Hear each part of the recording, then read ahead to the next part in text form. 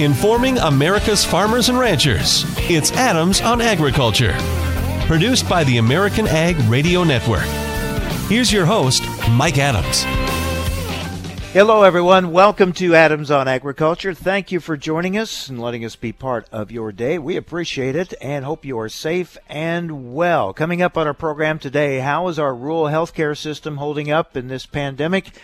And dealing with COVID-19, we'll get an update from Brock Slabach with the National Rural Health Association. The pork industry certainly feeling the hit of COVID-19 and really a crisis situation in many cases, although we are starting to see some of the meat packing plants reopen and get going again. We're going to talk with Nick Giordano with the National Pork Producers Council about that.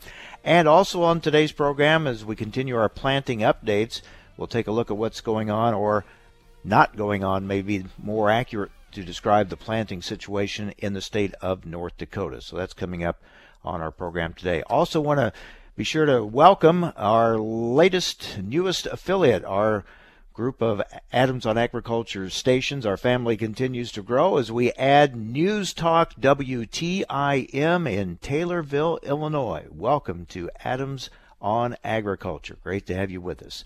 All right, also great to have with us Todd Neely, reporter for DTN. Todd, good to talk with you again. And let's start off with those planting numbers. You know, while everything else seems to be going so slowly as far as progress, something that's moving pretty quickly is planting progress. 67% of the corn planted, 38% of the soybeans planted. Yeah, Mike, it's incredible. Last several years, I mean, we've seen weather being a big part of the ag story. Most of it destroying the spring season for farmers. Flooding, heavy rains, all that stuff that we talked about in the past several years. And this year it's a non-story. Corn's a good 11% ahead. It's just an amazing picture when you look out there and you see how far states are coming on planting. I mean, we've got Iowa's corn way up, 91%, and then Minnesota's at 89%. I mean, those are incredible numbers considering all the problems we've seen with farmers getting into the fields in the past several years. So it's highly encouraging. We'll just hope that markets begin to work out like they should as well. Well, some of the conditions for those planted crops haven't been the best since they were planted, but hopefully that's going to be improving here very soon as well. Let's turn our attention now to the biofuels industry, which is in tough shape and is calling out for help, calling for assistance. Yeah, Mike, we had a group of biofuels groups, ag groups yesterday. They sent a letter out asking USDA and others to provide more fundings, particularly through Congress. It's kind of an interesting situation because in all the struggles we've seen, USDA, of course, stepped up and they're about to send aid to farmers. Biofuels was left out of that. So there's a lot of concern right now because we're seeing plants. I mean, we're up to about 130 or more plants that have either shut down or have cut back production significantly. As gasoline demand has fallen, and so they're hoping. These groups are hoping that Congress can address this in a future aid package coming up. We've seen some plants be able to access some of the loans through the CARE Act, but it's very minimal help. And so I think this next go-around, if biofuels doesn't get some sort of bump from Congress, we're going to be looking at a really, really dire situation. And we don't know how long it's going to take for them to come up with this next package because the political bickering is really ramped up. So this one will be an even tougher one probably for them to come to some sort of agreement on. Yeah, I think so. And that's the biggest problem through all of this. It seems that in these situations we have too much of that back and forth. I mean, we've got real on the ground situations going. I mean, farmers having struggles getting corn to ethanol plants that aren't open. And I mean, it's just a massive problem and concern in rural America. And I think, honestly, it's probably not the time for all that back and forth that we've grown accustomed to. Yeah, and both sides do it, and it's hard to, they talk about wanting to do what's best for the country, but it sure seems like big part of what they're talking about has to do what's best for their own political parties, and that's what's so frustrating about this. Meanwhile, we are starting to see meat packing plants get back online, maybe not as much as they once were, but at least opening and having some production, and that hopefully is going to help ease this backlog. Yeah, I think so. Especially when you look up to the north in Sioux Falls, the big Smithfield plant, the pork plant, one of the largest in the country. They're getting back to some level of production. I think it's probably going to be taking a little bit of time to really ramp it back up, because as everybody knows, these plants are still fighting the virus among their employees. And so I think just the fact that some of these plants, we've got a list of 14 that USDA sent out last week that we're actually starting back up. That's a good start, but I think, as time goes on, we're going to have those plants ramped way back up, because we're seeing, farmers out there, hog farmers in particular, are struggling, having to euthanize animals, and it's just a really scary situation. I think, though, that just seeing some level of return of these plants is a definite relief. Yeah, and there are calls for some federal help in dealing with that euthanization of some of those animals. Yeah, absolutely. There's a lot of talk, and there's calls in Congress to figure out a way, to get this done. USDA doesn't typically indemnify the animals, especially when it comes to having to kill animals, and so you would think at some point somebody in USDA could make some sort of an executive decision there and try to get that as part of what they cover. I think that's, we're seeing large numbers of animals being euthanized, and it's definitely a time for everyone to kind of step up. Todd, this is happening in Illinois. I know it's happening in other states as well. Just a reminder or a realization of how this summer is going to look different when we hear about county fairs canceling, state FFA conventions having to go to virtual conventions. It's just going to be so much different this summer. Yeah, it really is. A lot of the things that we take for granted, when you see those cancel, it's really it kind of makes you a bit sentimental, realizing how good we've got it. And I think, especially in rural America, this time of the year is a really exciting time for a lot of people with, getting out and planning and doing all those things, activities that kids do and so on. And to see some of that limited is really kind of a wake-up call. And I think, once we get past all this, I think a lot of people are really going to look back and say, we do have it good. And, I think a lot of people understand that. But when these kinds of things happen, it really does shock you awake. Yeah, Little League games, soccer games, those all being canceled, postponed as well. So it's a different world for sure. All right. Good to talk with you, Todd. Take care. All right. You too, Mike. Thank you. DTN reporter Todd Neely. Up next, we take a look, get an update how the rural healthcare system is holding up during this crisis, and what needs do they still have as we continue to fight the coronavirus. We'll talk with the National Rural Health Association up next on AOA.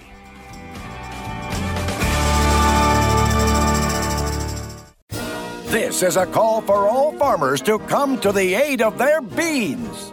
Liberty herbicide can now be applied on your Enlist E3 soybeans. Superior weed control, greater application flexibility, no known resistance in U.S. row crops. Liberty herbicide battles tough weeds so your beans can live free and grow healthy.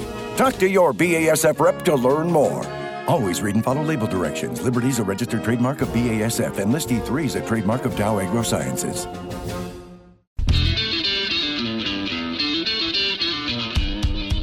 Information America's farmers and ranchers need to know. Adams on Agriculture. Now, back to Mike Adams. Well, we continue to look at the situation for our rural healthcare system dealing with COVID-19. Glad to have back with us Brock Slabach, Senior Vice President, Member Services for the National Rural Health Association. Brock, thanks for joining us. Can you give us kind of an update, an overview of how rural hospitals are faring right now with COVID-19? Well, thank you, Mike, for the invitation to be here today. It's continuing to be good news, bad news. The good news is that we've been all of our rural hospitals by now have received the Rural Targeted Allocation of money from the CARES 3.0 Act that was passed in late March, and that money has been distributed. It's been a real boost, I think, in terms of the operations for many of these facilities.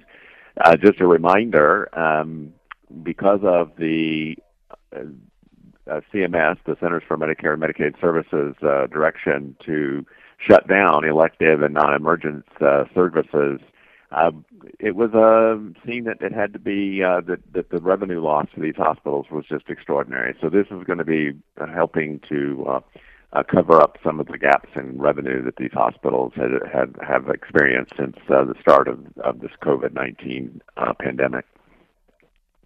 Now, I know some hospitals have started or getting ready to start allowing elective surgeries again. That's correct, Mike. We've seen around the country a lot of facilities in rural communities begin to slowly reopen their services, and this is, of course, consistent with CDC, Centers for Disease Control, and CMS policy.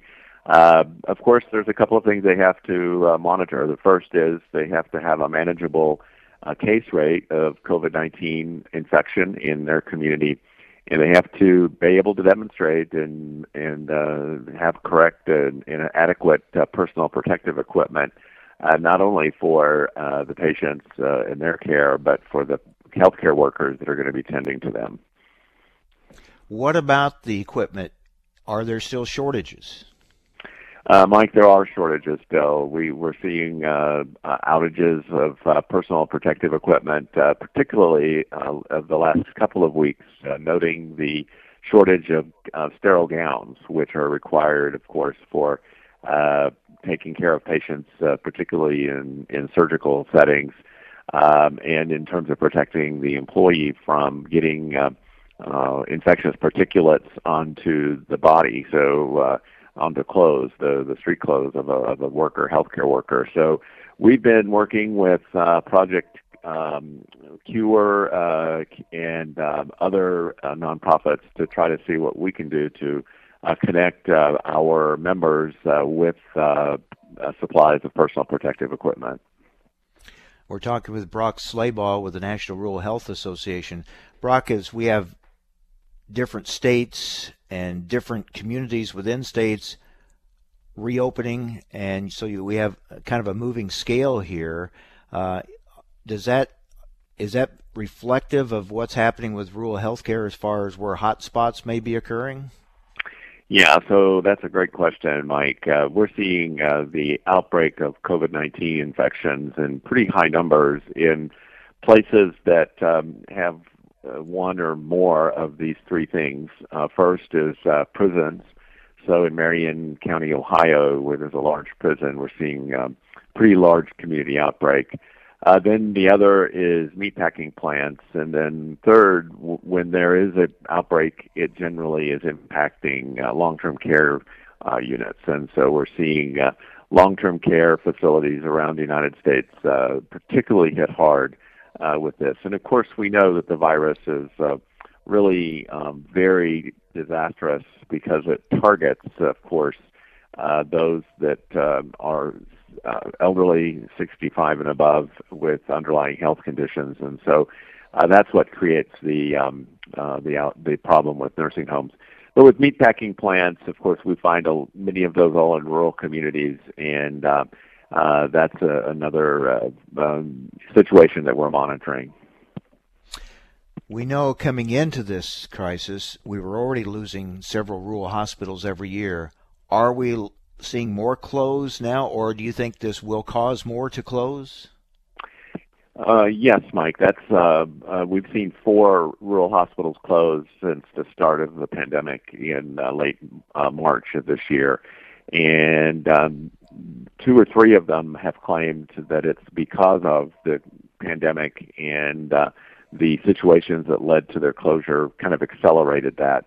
I'm not sure that it caused it because the circumstances under which these facilities were doing poorly certainly pre-existed the pandemic, but it was that kind of pushed over the edge, these facilities. So we're monitoring that right now, and we're trying to get technical assistance to hospitals that are in need of assistance to keep their doors open. I'm guessing that the percentage of rural hospitals that close, the percentage of them coming back open is very low. Yeah, I think that once they've closed, we like to say in our world that rural healthcare is like Arctic tundra. Once you step on it, it's gone. And so we're seeing when hospitals close, their physicians leave. It's a cascade downward in terms of the healthcare access for these patients. And so we're working very hard to keep that from happening. And I think some of the resources that the administration has come through with for us has been very helpful. Deputy Secretary Hargan, Secretary Azar have been very, very efficient in getting money out to rural providers in the wake of this crisis. Are you seeking or hoping for more assistance in the next CARES Act that Congress is talking about? Yes, we are, and I think that that's one of the advocacy features that we're going to be pursuing is in this CARES 4.0, as it's being styled. We want to make sure that rural providers continue to get forgiveness, for example, on the advanced and accelerated payment program that was early on in the pandemic. And we want to get more targeted funding for those that have been severely impacted, particularly in communities that have had high numbers of COVID outbreaks in their service area.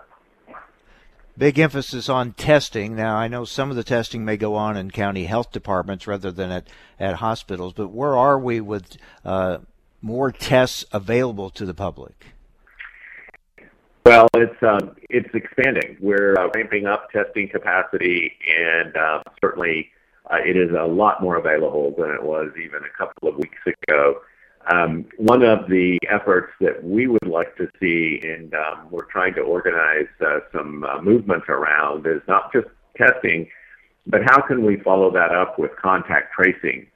That's one of the oldest public health activities that's still used today to track patients and their contacts, so that rather than all of us quarantining in place, sheltering in place, we can get to a point, hopefully soon, where we're only asking those that have come into contact with someone infected stays sheltered in place.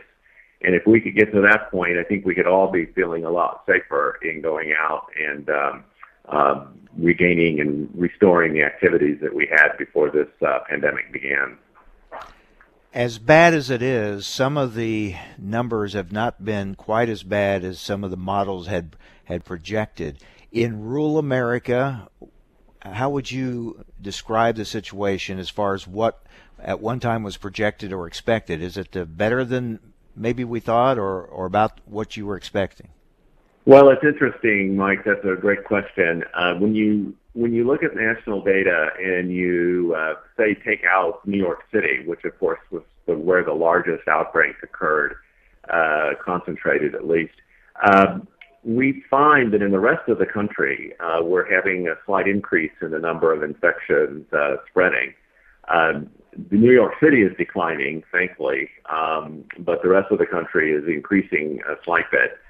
We're seeing some places like western Kansas and southwestern Kansas and rural western Oklahoma, their case rate per 100,000 has exceeded the case rate per 100,000 of the city of New Orleans. So again, I'll go back to this. We're seeing large parts of the country that's not being impacted or impacted by this, but then we're seeing places like western Kansas it is. All right, Brock, thank you for the update, and we appreciate you taking time to keep us up to date on these things. We'll stay in touch. Thank you very much. Thank you, Mike. Mm-hmm. All right. Brock Slabach, Senior Vice President, Member Services for the National Rural Health Association. Stay with us. You're listening to AOA, Adams on Agriculture. Farmers can't choose the weather, trade policy, or market prices. but they can choose the most advanced dicamba with confidence. Ingenia herbicide has the lowest volatility of all dicamba salts for more successful on-target applications. And it's straight from the dicamba experts, BASF. So make the confident choice for your soybean crop. Talk to your BASF rep or authorized retailer. Ingenia herbicide is a U.S. EPA restricted use pesticide. Additional state restrictions may apply. Always read and follow label directions.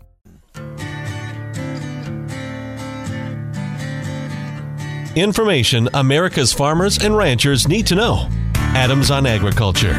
Now back to Mike Adams. And happy to have back with us Nick Giordano, Vice President and Counsel, Global Government Affairs for the National Pork Producers Council. Nick, good to talk with you again, and hope you are well. We're starting to see meatpacking plants that have been closed coming back online, maybe not at the same speed as they were before, but at least starting to get going again. Are you hopeful this is a sign we can start working through the backlog now? Well, we sure hope so, Mike. The president triggering the Defense Production Act was a really big deal, something that the National Pork Producers Council pushed very hard for, worked along with the other meat and poultry groups. And most of the plants now are, if not, I believe all of them, are back on stream. But we're not operating at 100% capacity, and we probably won't be for some time. Now, obviously, we hope we get back to 100% capacity soon, but the reality is, even though the closed plants have been opening, and again, we're very appreciative to the President and Secretary Perdue, Vice President Pence for making that happen, these plants are at reduced capacity. And so we've got a huge backlog of hogs, which likely is going to get bigger. Nobody knows for sure. NPPC is, constantly talking with others, looking at the numbers, but we've got a huge problem here. Not only do we have very depressed prices for hogs, which are moving through the food chain, and where there is shackle space in these plants, the animals that are making it in the form of pork to the dinner table, those prices are depressed for producers. But then we've got this other stream of animals, which unfortunately are having to be euthanized, and where producers are going through not just the financial pain, but the emotional angst of having to put these animals down. It's really unprecedented.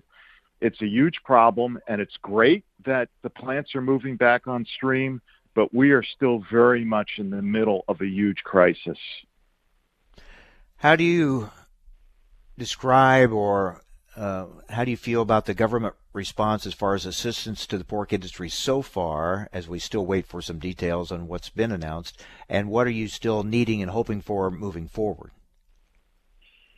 Well, as I said, the administration triggered the Defense Production Act, which was huge, and really it's just making sure that the state and local governments are working in tandem with the federal government, and that it's the CDC and OSHA guidelines that are being approved and being followed and administered, not something different. It gives priority to the meat industry as critical infrastructure.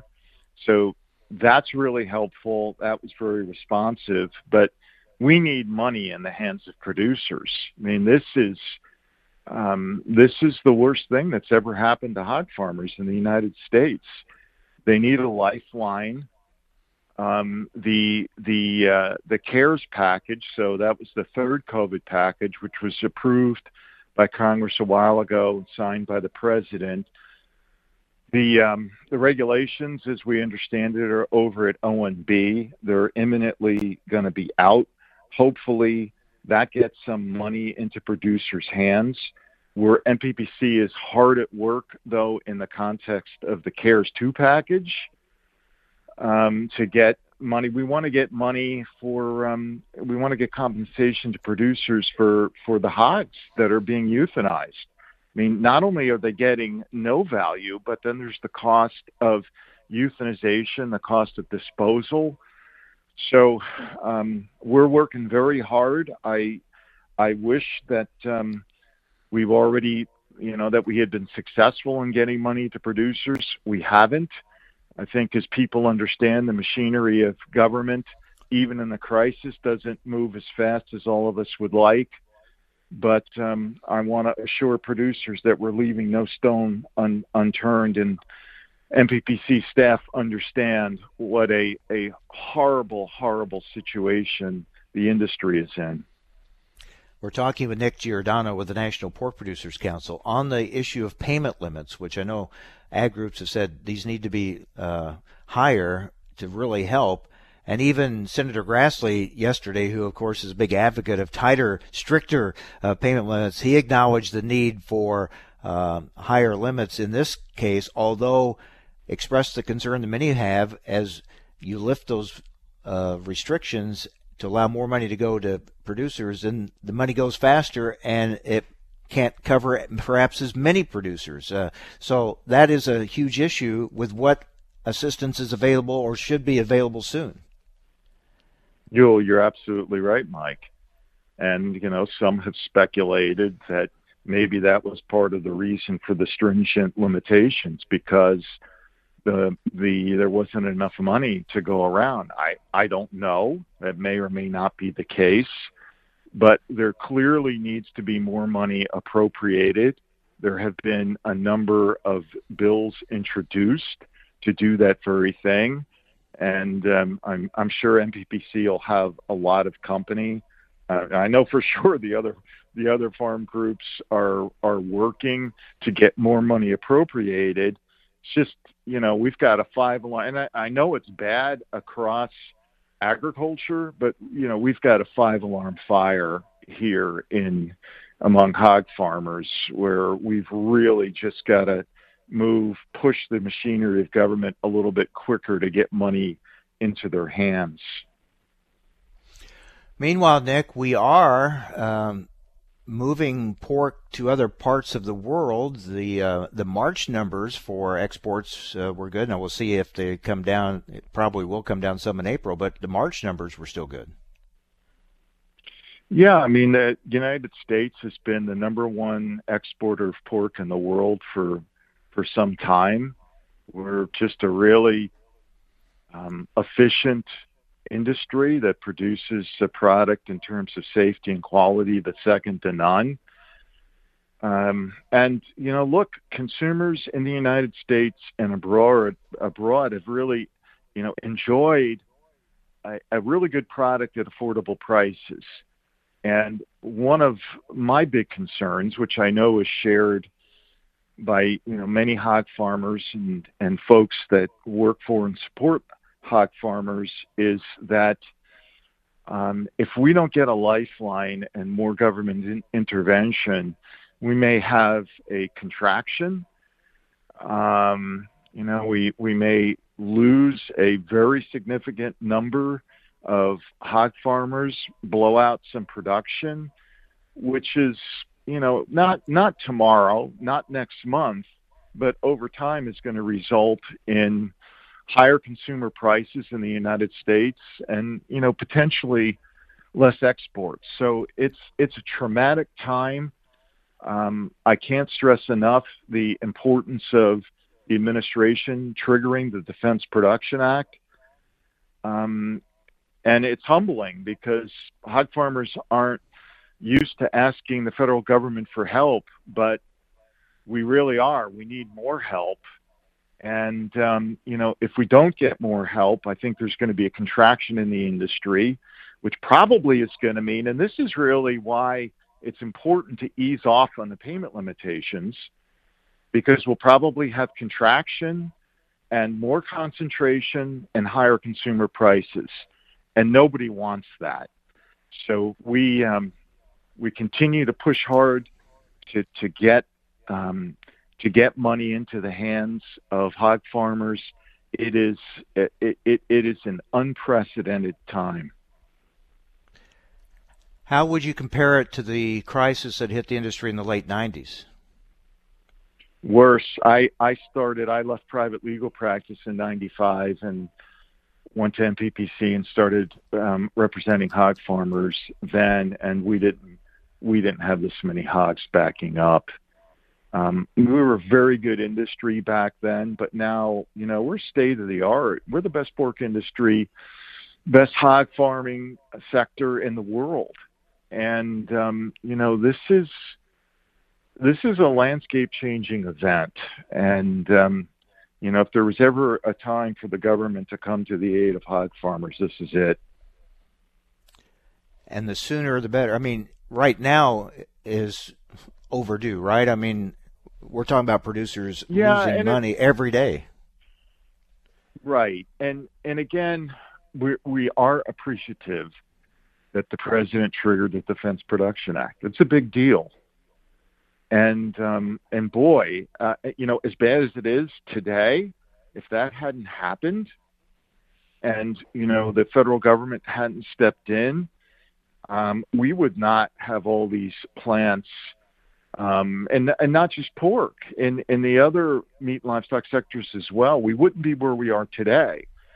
So as bad as things are, they could have been worse. So that was a big deal. And I know, look, NPPC is in contact every day with the administration, with members of Congress and their staff. So people are trying. I don't want to give the wrong impression. It's just, it's not, obviously, it's not just hog farmers who are hurting, and it's just difficult to get things done quickly, but we're trying our best. Nick, thank you for the update, and we will stay in touch. We appreciate it. Take care. Thank you, Mike. Bye. Nick Giordano, Vice President and Counsel, Global Government Affairs for the National Pork Producers Council. Up next, a look at planting conditions in the state of North Dakota. Stay with us on AOA.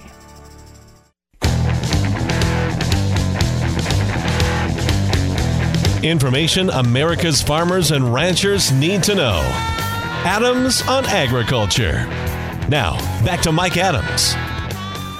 We continue to get our planting progress updates from around the country, and we note again that as of Sunday, 67% of the corn crop planted and 38% of the soybean crop planted. And we've talked to farmers in several states where they are well along with their planting, some done with corn, and many are close to half done with their soybeans that we have talked to. But we know that's not the case in every state. The state of North Dakota, for example, certainly still struggling to get the crops planted. And joining us now is Scott German. He is a past North Dakota Corn Council president. Scott, thank you for joining us. I know when you hear those numbers about the progress being made in other states, you wish you could, have similar results, but it just hasn't worked out that way for you with the weather this spring, has it? Yeah, boy, Mike, it's definitely been a struggle up here in North Dakota. I think they're looking there yesterday afternoon. I think North Dakota corn planting percentage was only like 7%. I think that's like 30-some% behind our 5-year average. So, yeah, it's a real challenge up here in North Dakota trying to get the crop in this spring. Of course, in many cases, some farmers were still trying to get last year's crop out before they could put this year's crop in.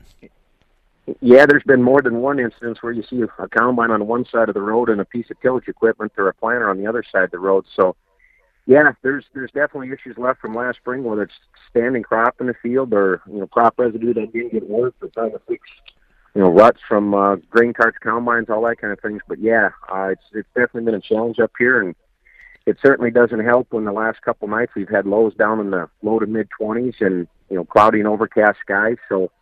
Yeah, it's been a really real struggle up here. Yeah, you've been wet and cold, right? Yeah, like I said, the last couple of nights we've had lows down in the 20s, and Sunday, Monday highs only in the mid 40s. Now, hopefully the weather's supposed to straighten out here a little bit this week and warm up, but with this warmer weather comes a couple chances of showers, so hopefully we can dodge them and producers can get out and get something planted here because, like I said, I think we're only like at 7% planted on corn. And North Dakota, for a vast majority of the counties, May 25th is the final plant date for crop insurance purposes. So as we, move toward that date, I just don't see farmers pushing the envelope on late planted corn like they did last year. Now, you've been up in a plane and looking at things from above. What stood out to you? I mean, you can see water on the roads as you drive, down county and township roads or state highways, but you just don't really grasp the size and scope of this until you can get up in the air and how you see how this slough connects to that slough now, and that slough is connected to that slough, and now you can see why this road's underwater, and there's sloughs connected for 2, 3, 4 miles that just kind of run one from to the other to the next. So it really is almost mind-boggling when you see how much water there is that we're dealing with up here, at least in the south-central part of the state. I know as you go west, it gets drier. As you go north, it gets a little drier. But south-central part of the state here, we're really fighting some water issues. Yeah, that perspective from above really does kind of show you how it all works, how it's all interconnected. Yeah, I mean, it just get over a little hill, you can't see what's on the other side. But once you get up in the air, I mean, you can see for miles and miles. And yeah, there's just a lot of water. Of course, Scott, in your state, you have quite a diversity of crops, so it not only affects corn and soybean growers, but your other crops as well. Yeah, I mean, North Dakota's been leading spring wheat producer for a number of years now. I mean, it's even a challenge for wheat producers for specialty crops, whether it's edible beans, peas, lentils, all that. I mean, it's just been a challenge to get anything done this spring, and some of that's adverse weather from last fall still hindering progress. Some of it's, like I said, just the cool, wet weather, and we had some snow in the central part of the state here last week, 6-7 inches of snow. So it seems like once that ground gets snowing on, it just takes forever to warm back up. So you think you're looking at more prevent plant acres in North Dakota again this year? Yeah, so USDA has us pegged for, I believe it's 3.2 million planted acres for the 2020 growing season. And I mean, unless the weather really straightens out here in the next week, 10 days, and farmers are able to roll full steam, boy, I hate to think what might happen. We, maybe 30% prevent plant, maybe as high as 50% on the high end, but there's definitely going to be probably as much, if not more, prevent plant in North Dakota as there was last year, just simply given the fact all the issues that producers had with, light test weight corn, wet corn, still trying to combine corn. There's just a whole lot of things stacked against us right now to push that final planting date. Wow. Scott, thank you for the update. We appreciate your time. I hope your weather improves soon. Thank you. Yep, thank you, Mike. Have a good day. You too. Past North Dakota Corn Council President Scott German on the conditions there in the state of North Dakota. Also, our Adams on Agriculture producer Kirsten Rawl was up in a plane yesterday taking a look at conditions. Kirsten, ask you, what stood out to you? What was it like looking from above at the conditions? Hi, Mike. Yeah, I did. I had the opportunity to actually go up with Hunter German, so Scott German's son, and we flew around like a good portion of Dickey County in that south central area of North Dakota. And like Scott said, there's just a lot of standing water and a lot of standing corn from last year as well. He nailed it on the head when he said you just don't fully know the extent of it until you're up there. Just driving along the road and everything, you see the outskirts of a field, but you really don't see the middle of a field. And I think that's what really, really stuck out to me was how many areas water was just sitting in a field. So, yeah, for sure. Yeah, tough situation. Kirsten, thanks. Glad you had a chance to go up and take a look at it from above, and appreciate the report. Thank you. Yes, thanks, Mike. That's our AOA producer, Kirsten Rawl. So while the rest of the country are getting corn and beans planted and other crops planted, right now it's a tough go in the state of North Dakota. All right, that wraps it up for today. Coming up tomorrow, we'll be taking a look at the latest WASDE numbers, also the latest ag equipment sales numbers, and more on the biofuels industry's call for assistance during this crisis. That and more coming up tomorrow. Hope you'll join us. Be safe, everyone. Thanks for joining us here on Adams on Agriculture.